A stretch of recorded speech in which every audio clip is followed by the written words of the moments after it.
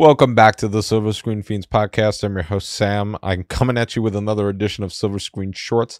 I apologize in advance because I'm about to reluctantly discuss Leprechaun 4 in space. Yes, the critically revered Leprechaun 4.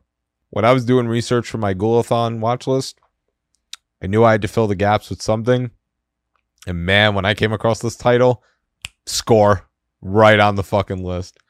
So I'm going to just start all of this by saying I kind of liked it. It's not a good movie, but I kind of liked it.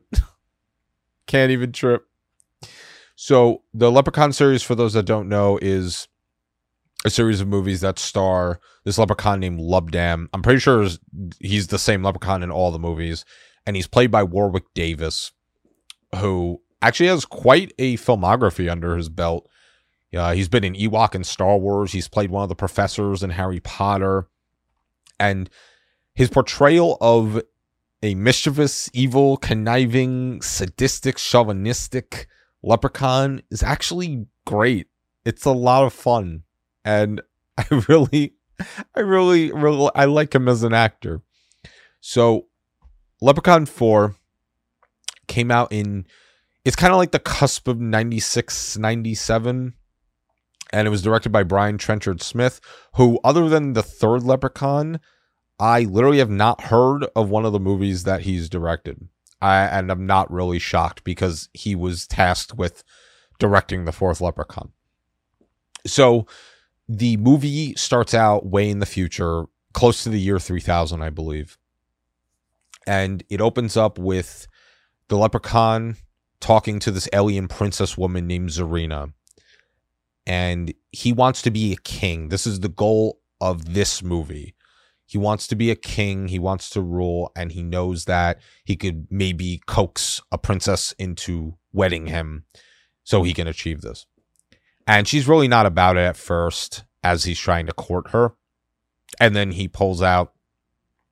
Well, actually, he doesn't pull it out. He just makes it appear on a table, a bunch of gold and jewels. And that's, of course, when she becomes enticed and engrossed at the thought of wedding him. And they make a deal that they're going to get married. But they both plan on killing each other on their wedding night, which I think is great because it's not really a subplot that's drilled into your head throughout the movie, but it is something to make note of because they have pretty funny interactions throughout the movie. Like she'll make a comment and he'll be like, well, you're ugly anyway, and you got a blemish right here, and he'll touch her face, and then she'll like break out into pimples and shit, and and so their banter is pretty great. So what ends up happening is there's this group of space marines who end up here, and they're basically tasked with killing this leprechaun because he's interfering with a mining operation.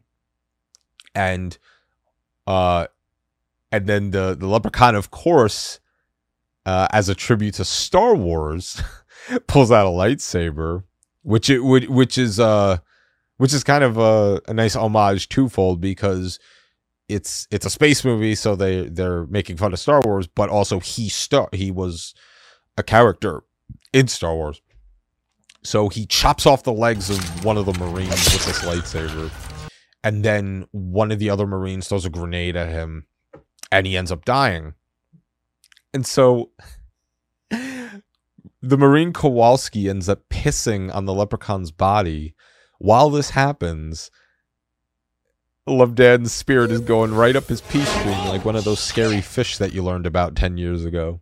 So they see Zarina and they rescue her and try to bring her back to her home world whenever they're done with the mission at hand in order to establish positive diplomatic relations, which is so crazily out of place considering the personalities of these Marines. I mean, they're straight up a caricature of just 80s goons.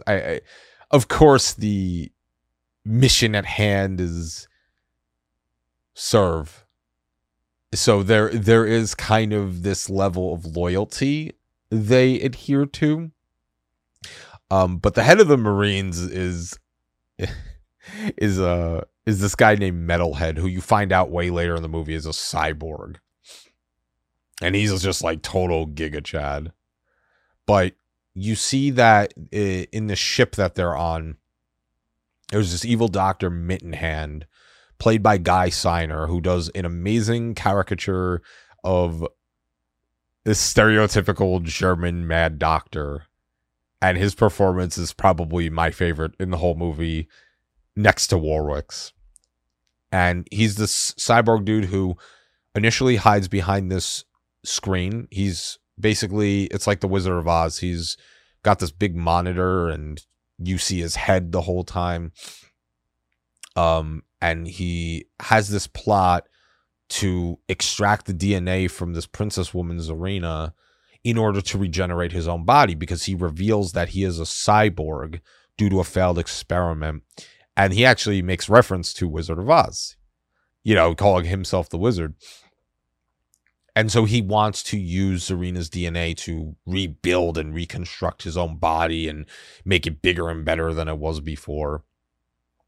And so the Marines are partying in this weird part of the ship, and because the doctor does not want them to leave, he wants to keep them under contract to kill the leprechaun and make sure he can extract the DNA in a safe and sound manner.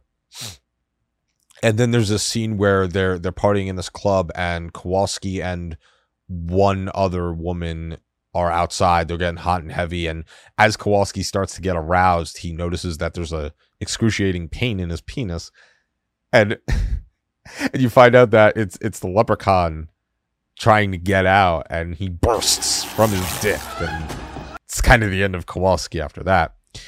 And then basically the whole next half of the movie is the leprechaun outsmarting the Marines, killing a bunch of them. And the kills are nothing like over the top in this one. Well, I say they're not over the top. They are, but they're just like, they're tame. They're not really anything crazy gore like, but that's not the point of these movies. It's a black comedy horror, you know. So like there's one death where this one's not even with the Marines. It's later in the movie. There's this assistant to Dr. Mittenhand whose name escapes me. I can't imagine why. And the whole time he's playing teacher's pet, he's up his ass. Mittenhand a couple times is like, can you stop?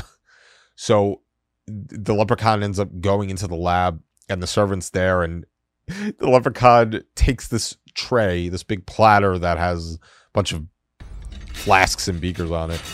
He flings it at this guy, and his fucking face becomes pancaked, and that's the end of him. And then there's this other death scene where this Marine faces off with him on a bridge, and she shoots him, and supposedly he dies, but he doesn't. He's actually not dead. And so she ends up clinging on to the bridge for dear life, and he's playing like this little piggy with her and trying to slam his shillelagh into her fingers, and then she drops down and fucking dies. And this little piggy went all the way home. But so yeah, I mean, like the kill count isn't massive nor impressive in this movie, but I think it's enough to kind of keep you entertained. So this ends up being like most of the movie. Leprechaun just faces off against a bunch of Marines and keeps running and rinse and repeat. So eventually the Leprechaun catches up to Mittenhand and he rescues Zarina.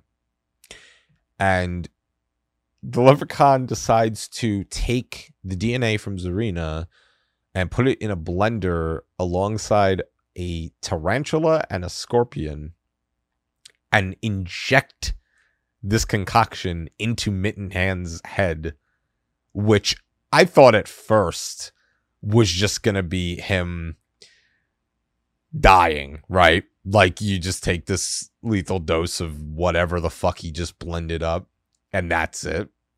But it turns out that it turns the doctor into a spider, who he refers to himself as Dr. Mitten Spider. I mean, fantastic choice name there. And before he turns full spider, he initiates a self-destruct sequence on the ship. And this is where things get very, very ridiculous. I know, of course they were not before, right?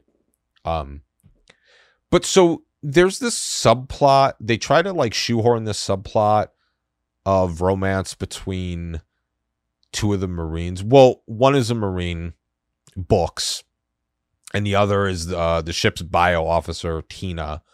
And they try to like force this romance plot in there, which is like so stupid. But what ends up happening is, after a bunch of them are dead and the self-destruct sequence starts going off, Styx, one of the other Marines, goes into the helm of the ship, and he's trying to stop the sequence, and he realizes that there's a password prompt, but before he can even start doing anything, Styx ends up getting caught in a giant web by the spider. And the design on Mitten's spider is just top notch. Love it. So meanwhile, while the self-destruct sequence is going on, there's this face off with the Leprechaun and the other officers. And and when they're in the cargo bay, I believe it was Tina accidentally shoots him with an experimental growth ray that Mittenhand had. I guess they thought it was a gun or whatever, and the Leprechaun grows huge in the stature, and you could actually see him right there in the blurred background. And of course it's like, well, he was already a threat, conjuring up random shit with his thoughts and his fingers and shooting out fire and killing everyone, and now he's fucking giant during a self-destruct sequence. I mean, what do you do with that now? So now that this happens, they're trying to figure out like how the hell they're gonna beat him, and eventually Books ends up opening up the airlock of the cargo bay, and the Leprechaun ends up just shooting out and eventually exploding. And meanwhile, Tina escapes the bridge and sees that Styx is stuck, and she takes this liquid nitrogen gun and ends up freezing Mitten Spider and ultimately shattering him, and also freeing Styx at the same time. And after this, Books eventually meets up with Tina and Styx, and it's like 30 seconds until the ship's gonna blow up, and they're trying to guess the password, and in typical cheesy fashion, they get to the last second where they discover that it's Wizard, because the doctor previously had referred to himself as the Wizard from Wizard of Oz. And so that shuts off the self-destruct sequence. And then, of course, Books and Tina kiss. Because why not? And Styx looks out the window and sees the Leprechaun giving the fuck you finger. And then that's the end of the movie. There's really so much silliness wrapped up in this project that I really can't help but like it. It's obviously it sucks, right?